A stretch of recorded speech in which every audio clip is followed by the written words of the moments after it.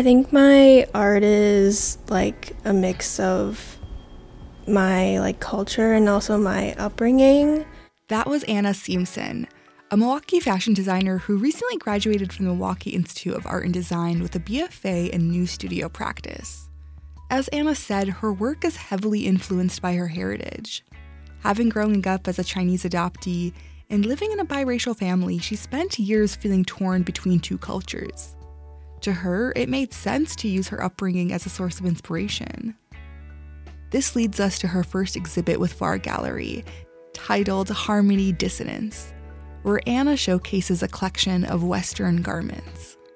I thought a lot about like typical like Western wear. So like thinking about or looking at like Western TV shows and like popular culture from like 1950s, 60s when like Westerns were like a big deal kind of. But I also combined it with aspects of Chinese culture. So the pants are made out of paper cutouts that are used for like the Chinese New Year celebration, and the hat is also made out of the same cutouts. And the outfit is all red because in China, red is like the luckiest color.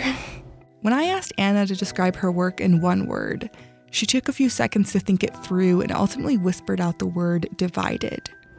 Divided.